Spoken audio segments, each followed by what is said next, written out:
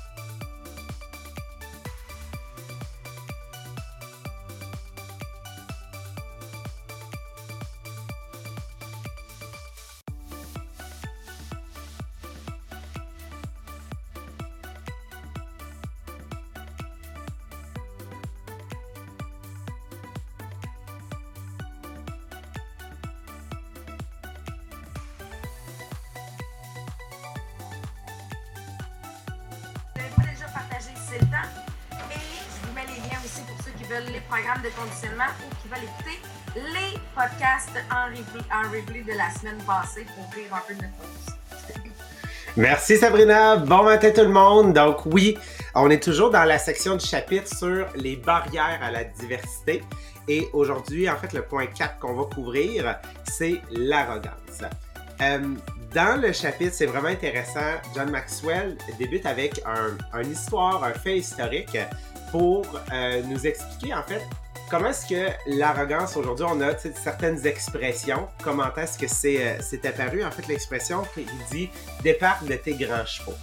OK? Donc, Vous avez probablement déjà entendu ça. Tu dis à quelqu'un, hey, là, débarque de tes grands chevaux parce qu'il se sent supérieur. Ben, de où est-ce que ça vient, cette expression-là? Ça nous arrive en fait des chevaliers au Moyen Âge. Parce que les chevaliers, il y avait en fait différents chevaux, ok? Donc, je veux dire, en tant que propriété, et ils les utilisaient pour des fonctions différentes. Les plus petits chevaux, ok, qui appelaient, je l'ai pas traduit en français, mais en anglais, c'est des palfreys ou des amblers. Ça, c'est les chevaux qu'ils utilisaient pour le day-to-day, ok, chaque jour. Mais quand, en fait, il fallait qu'ils revêtent leur armure, qui devait être prêt pour les batailles, bien, à ce moment-là, il y avait besoin de chevaux vraiment beaucoup plus imposants. OK? Puis ces chevaux-là, on les appelait en fait là, des coursers ou des destriers. Donc, ces chevaux-là devraient être capables de supporter le poids, en fait, du chevalier, le poids de l'armure, les armes, les étriers, puis ils devaient être capables aussi de supporter l'armure du cheval. OK? Donc, ces chevaux-là, OK, ils étaient en réalité, dans le fond, de hauteur, leur l'épaule, mettons, genre du cheval, était de hauteur de 7 pieds. Fait qu'on s'entend, tu te sens petit à côté de ça, puis ça fait vraiment un cheval qui est imposant. OK? Fait que c'est de là qu'est née l'expression, OK, débarque de tes grands chevaux, OK? Parce que les chevaliers, lorsqu'ils étaient sur ces chevaux-là, non seulement ils regardaient de haut les pesants, mais pesants. J'ai-tu encore ma musique qui est en train de rouler sur le podcast? Ah! Excusez. Désolé. Gang, j'étais comme, voyons, il y a de la musique dans mon ordinateur. Puis moi j'ai le son du Zoom, fait que j'ai pas le son du podcast, je l'entendais pas. Merci Lynn de nous l'avoir dit. Merci, ouais. Une chance qu'il était sur l'eau. Donc, c'est quoi que je disais? Oui, donc les chevaliers, ils regardaient en fait là les pesants. C'est pas un pesant en... Les pesants? Ouais, ben tu sais, la populace. Les paysans. Paysans, merci, okay. C'est ça que je cherchais. Donc, ils regardaient les paysans de haut, mais non seulement l'effet qu'ils étaient sur un cheval vraiment très haut, ils pouvaient même regarder les autres chevaliers de haut. Donc, souvent, c'est ce qui arrive, oui, à plusieurs leaders, OK, lorsqu'ils ont l'impression d'avoir atteint un certain titre. Ils se mettent à regarder de haut les gens, ce qui est extrêmement difficile par la suite de pouvoir connecter avec les gens dans leur entourage, voire pratiquement impossible, OK, de connecter avec des gens qui sont différents d'eux.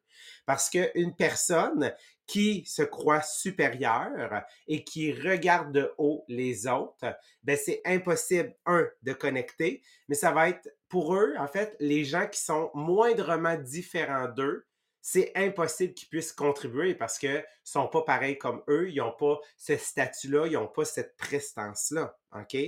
Mais ce qu'il faut comprendre, c'est qu'il n'y a aucun leader qui est assez bon pour se sentir au-dessus des gens, pour se dire, il n'y a personne qui peut contribuer à moi ou à mon succès. Donc ça, il faut éliminer ça. Donc, ce que ça nous dit, c'est que dans la vie, il n'y a personne d'indispensable. Qu'est-ce que ça veut dire d'indispensable? Ça veut dire qu'il n'y a personne de plus important que d'autres. OK?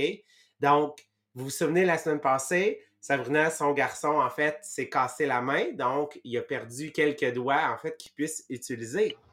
Mais, ce qu'il est en train de réaliser, c'est que chaque doigt est aussi important que l'autre, Sabrina. Ben oui, parce que là, comme il a cassé le côté de la main, ils ont juste mis 2 doigts dans le plâtre. Les 3 autres sont libres. Fait que là, il se dit, hey, là, je vais être capable de tout faire, là. Finalement, j'ai 3 doigts disponibles. Puis, ben, il veut se prendre un verre d'eau, il échappe le verre d'eau. Il veut se faire un popcorn, le popcorn, ça ramasse sur le plancher. Parce qu'il réalise que les autres doigts, là, ils servent à quelque chose. Essaye d'attacher un bouton avec juste 3 doigts. Le petit doigt, il sert à quelque chose, il vient supporter. Donc, c'est sa réalisation. Il est un empoté pour les prochaines semaines, même s'il y a 3 doigts. Fait que c'est vraiment de comprendre que chacun est très utile. Fait que, tu sais, c'est ça qu'il faut réaliser, c'est que dans une main, Je veux dire, le pouce n'est pas plus important, même sans dire, ah, mais oui, lui, non. Il n'y en a pas un qui est plus important que l'autre. Ils sont tous au complet. Donc, rappelez-vous ça, OK? Dans la vie, you're not that important, OK? Tu n'es pas si important que ça. Tu l'es autant que les autres qui sont autour de toi. Parce que les gens, en fait, qui se croient plus importants, en fait, c'est ce qu'on appelle, dans la définition de l'arrogance, c'est des gens qui vont avoir une tendance à voir le monde et à se sentir supérieurs et à accorder une plus grande importance à leur opinion, puis vont avoir de la difficulté à se faire challenger, en fait, sur leur opinion. Donc, lorsqu'ils vont se faire challenger sur leur opinion, qu'est-ce qui va arriver? C'est qu'ils vont devenir extrêmement en colère. Et on le sait, lorsque tu es en colère, tu n'es plus connecté à la réalité. Donc, c'est difficile de prendre une décision. Tu es en fait uniquement dans tes émotions et c'est souvent là que tu vas même dire des choses que tu vas regretter et faire des actions que tu vas regretter. Donc, c'est hyper dangereux de rester, en fait, puis d'être une personne arrogante. Qu'est-ce qui peut expliquer l'arrogance? Okay? Ça peut être à l'origine, qu'est-ce qui est à l'origine, en fait, de l'arrogance que certaines personnes, pas nécessairement tout le temps, mais oui, dans certaines situations, peuvent devenir arrogants. OK? On a, dans un article que j'ai trouvé, il y avait 4 raisons principales. Première raison, des gens qui deviennent en succès, OK, en l'espace d'un moment. Donc, moi, j'appelle ça des fusées, OK? Des étoiles filantes. Tout d'un coup, là, ils ont tout accompli, ils sont les meilleurs, ils ont tout fait, mais tu sais, je veux dire, ils ont pas travaillé nécessairement, en fait, pour ce succès-là. Donc, un succès, un overnight success, donc un succès rapide, ça peut faire en sorte que ça va enfler la tête de la personne, donc qu'elle va devenir arrogante. Deuxièmement, l'estime personnelle qui est très basse. Donc, ils vont utiliser l'arrogance pour contrebalancer, OK, ce manque d'estime personnelle. Donc, vraiment, c'est un mécanisme tout simplement pour aller jouer dans le contraire, mais en voulant compenser, ils deviennent arrogants.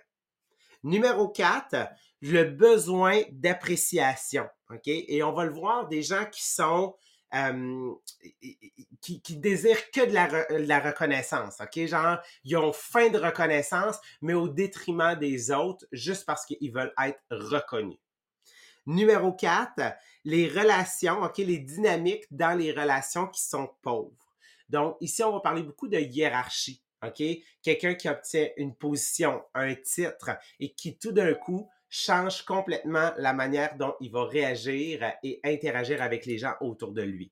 On voit ça souvent, en fait, là, dans des modèles hiérarchiques, OK? Où est-ce que, là, tout d'un coup, il vient d'avoir une promotion, il est rendu patron, donc il va fermer la porte au lieu de la laisser ouverte pour les gens de son équipe. Ben, tu sais, c'est le concept, justement, de ne pas établir une trop grande hiérarchie. Même les directeurs avec leurs équipes, de dire, ben, je reste près de mon monde, va créer un meilleur lien. Puis c'est drôle parce qu'en fin de semaine, j'ai pris une photo avec le président de notre compagnie. Fait que si jamais vous n'êtes pas notre compagnie, donc nous, on a eu un nouveau président dans les dernières années, dans la dernière année. Et mon chum, il dit, my God, il a pris une photo comme toute collée sur toi. Il dit, jamais on aurait cru que c'est un président. On ne voit pas la hiérarchie sur la photo. Puis il dit, c'est parce que tu l'as tagué que je l'ai su. Tandis que ça nous est arrivé de par le passé que tu vois, là, tu prends la photo, puis il y a comme un standing entre les deux. Là. Tu comprends, t'es le président, t'es pas au même niveau quand t'es sa photo avec. Et ça ne se reflétait pas avec le président qu'on a actuel, qui est, on va se le dire, un homme très, très humain. Fait que c'est ce qui venait se refléter. Mais oui, il y en a des fois qu'il n'y a même pas besoin de parler, juste d'être sa photo, on le sait qu'il y a une hiérarchie. Donc, on va essayer de comprendre si, exemple, toi, ça t'arrive d'avoir été arrogant avec quelqu'un d'autre dans certaines situations ou que tu as quelqu'un dans ton entourage, comment est-ce qu'on peut l'accompagner, comment est-ce qu'on peut faire en sorte, OK, de ne plus être arrogant. Donc, il y a 8 points différents. Le premier, c'est d'admettre lorsqu'on est dans l'erreur. Donc, ça va probablement être la chose la plus difficile pour quelqu'un qui est arrogant, mais lorsqu'il admet qu'il est dans l'erreur, pour pouvoir l'aider, en fait, à passer par-dessus ça, c'est tout simplement une question, OK? Donc, qu'est-ce que je peux faire pour régler la situation? qu'est-ce que je peux faire pour aider cette personne-là? Ou qu'est-ce que je peux faire pour, bâtir sur cette opportunité-là que j'ai. Donc, c'est de réaliser que lorsqu'on admet qu'on est en erreur, qu'on a tort, ben, c'est une opportunité pour nous de grandir. C'est une opportunité pour nous d'apprendre encore plus, d'avoir plus de bagages personnels. Donc, de découvrir comment est-ce qu'on peut régler cette situation et apprendre de ce moment-là. Numéro 2, apprendre à rire de toi-même. OK? Puis vous allez voir, on a un bel exemple avec Sabrina, mais qu'est-ce que ça va vous permettre? Puis c'est ça le résultat, c'est que lorsque tu te mets à rire de toi-même, c'est que tu enlèves le pouvoir aux autres de réutiliser cet événement-là, ce moment-là, comme pour te donner un couteau dans le dos, OK? Ou comme pour venir te picosser par la suite. Donc, apprendre à ne pas rire de toi, c'est de ne pas être soupe au lait. Donc, quand on maîtrise ça, les résultats qui en découlent sont tout simplement extraordinaires parce qu'on découvre qu'on a notre propre pouvoir puis qu'on est capable de aussi rire de nous autres mêmes sans nécessairement se prendre trop au sérieux. Puis Sabrina, raconte-nous en fait là, ta belle anecdote. Il y a une dizaine d'années, là, vous allez comprendre à quel point j'habite dans un petit village, OK? Quand j'enseignais, je suis allée enseigner en skidoo. Parce qu'il faut comprendre que nous, la trail de skidoo, parfois, est plus facile que le reste de la route. Et à mon école, il y avait un stationnement de skidoo. Fait que vous comprenez à quel point on utilise le skidoo. C'est le fun sur le podcast. En anglais, tantôt, il y avait quelqu'un du Ghana. Je suis pas sûre qu'elle venait comprendre mon exemple. Mais oui, donc je vais enseigner en skidoo. Je me dis, j'ai juste une demi-journée d'enseignement. Je vais partir sur l'heure du midi. Et je vais profiter, je vais aller rider toute l'après-midi. Je viens pour partir mon skidoo et je fais une mauvaise manœuvre et mon skidoo s'en va toute seule sans moi. Et il grimpe dans le banc de neige puis il vire à l'envers. Tout ça devant la cafétéria de l'école. Donc, tous les élèves sont en train de dîner. Là, moi, mon chum, il vient m'aider là, parce qu'il me voit faire ça. Là, puis je m'en vais. Vous comprenez que j'ai pas fait une ride de skidoo cet après-midi. Là, je me suis retournée chez nous en beau maudit. Mais là, le lendemain, faut que je commence mon cours. Il faut que je me dise comment je viens dédramatiser cette situation-là. Là, moi, j'enseignais vraiment à une classe d'ados. J'enseignais la techno à ce moment-là. Et là, j'ai 22 gars dans ma classe qui sont prêts à rire de moi de comment je pars un skidoo. Fait que j'ai écrit au tableau. Première leçon du jour, comment partir un skidoo. Et je leur explique comment je suis bonne à partir un skidoo. Mais qu'est-ce que ça a fait? C'est que, j'ai ri de moi officiellement devant eux autres. Et 2, on a ri ensemble là maintenant. Pour dédramatiser et que ça ne devienne pas une montagne pour les mois qui suivent. Là, parce qu'il aurait pu rire de moi pour une éternité. Là. Sauf que le fait que j'ai ri avec eux autres puis que j'en ai fait la joke, ben ça a tout simplement tué dans l'œuf la situation. Puis c'est tout. C'est vraiment drôle, mais ça aurait pu devenir quelque chose où le prof perd sa crédibilité parce qu'on se met à rire de lui dans les mois précédents. Et 0, ça a été l'inverse. Ça a été l'inverse. On a créé un lien supplémentaire à ce moment-là.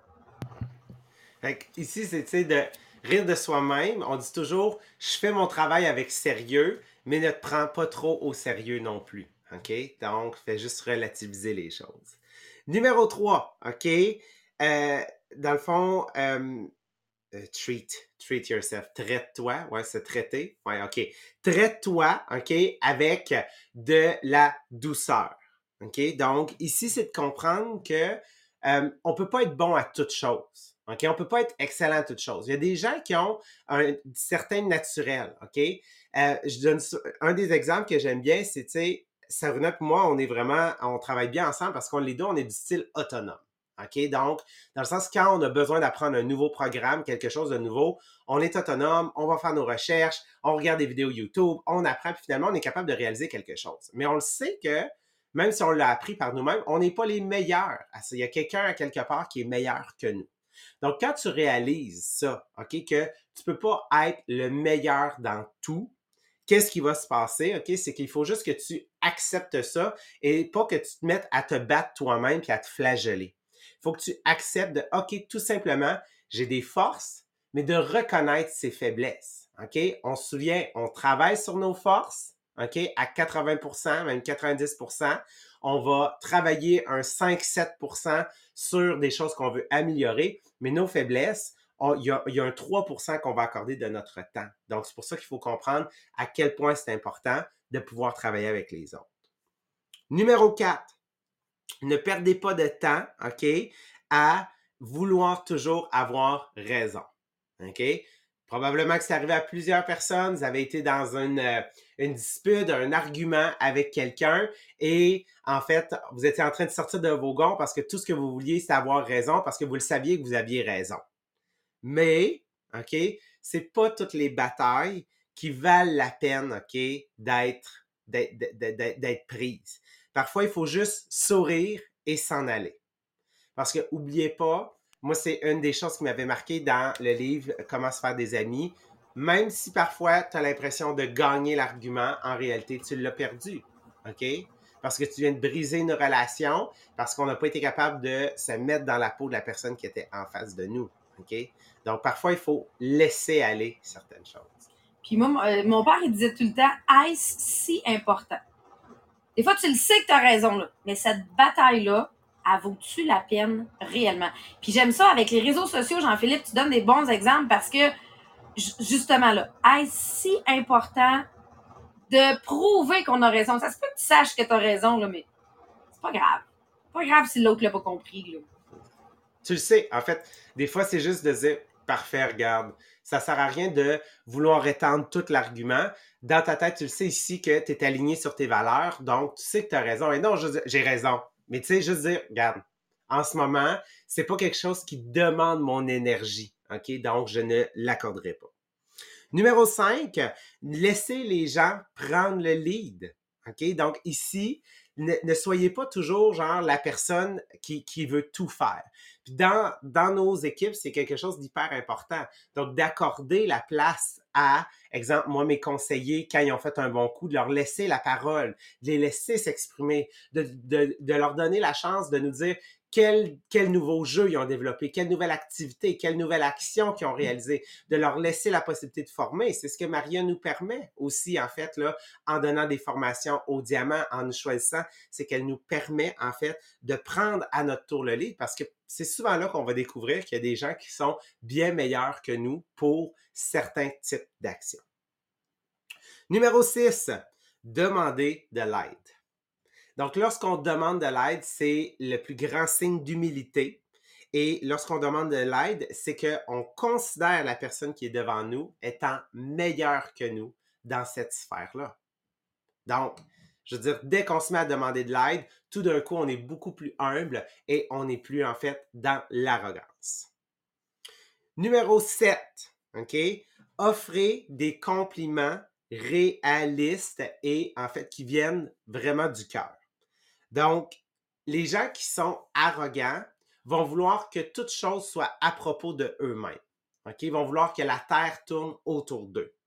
Alors qu'une personne, en fait, qui va donner des compliments, va être humble et elle va comprendre que l'objectif, c'est d'aider la personne qui est devant elle. Donc, c'est de faire ressortir les qualités et la grandeur de la personne qui est devant elle pour faire en sorte qu'elle passe une belle journée, qu'elle se sente bien. Donc, offrez des compliments qui sont sincères. Et finalement, numéro 8, soyez respectueux des autres personnes, peu importe l'endroit où est-ce qu'ils sont dans leur vie. Donc, c'est pas parce qu'une personne n'est pas en succès ou n'a pas de résultats qu'on peut la regarder de haut. OK?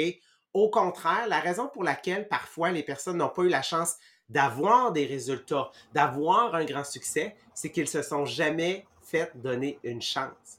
Ils n'ont jamais été dans un environnement, on dit toujours notre environnement, les 5 personnes avec qui on se tient, OK, a un grand impact. Ben, ils n'ont jamais été dans ce type d'environnement-là. On leur a jamais laissé la chance de découvrir leur plein potentiel.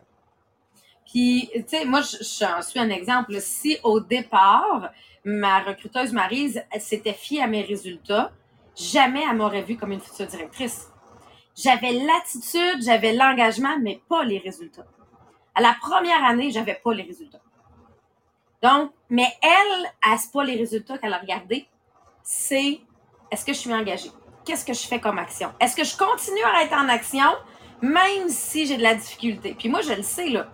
Quelqu'un qui arrive dans mon équipe, qui challenge au début parce que c'est difficile, mais qui reste, je sais qu'il va rester à long terme. Celle que c'est vraiment facile dès le début, mais qui n'a jamais vécu de difficulté, ben moi, je le sais, ça va rester le jour où elle vit une difficulté. Je veux savoir, est-ce que tu passes par-dessus tes difficultés? Et c'est ça que Maryse a regardé et non mes résultats. Et c'est ce qui a fait qu'elle me voyait comme une leader, même si les résultats n'étaient pas là. Donc, souvent, c'est ce que je vais regarder moi-même avec mes directrices. Là. J'en ai que ça a été très difficile au début, là, mais que parce qu'ils persévéraient, je savais que c'était des futures directrices. Et non parce que c'était facile. Parce que le fait que ce soit facile n'est pas un gage du succès à long terme. C'est là, c'est facile maintenant. Qu'est-ce que tu fais quand c'est difficile? Donc, moi, c'est cette partie-là que je regarde et non le résultat, justement.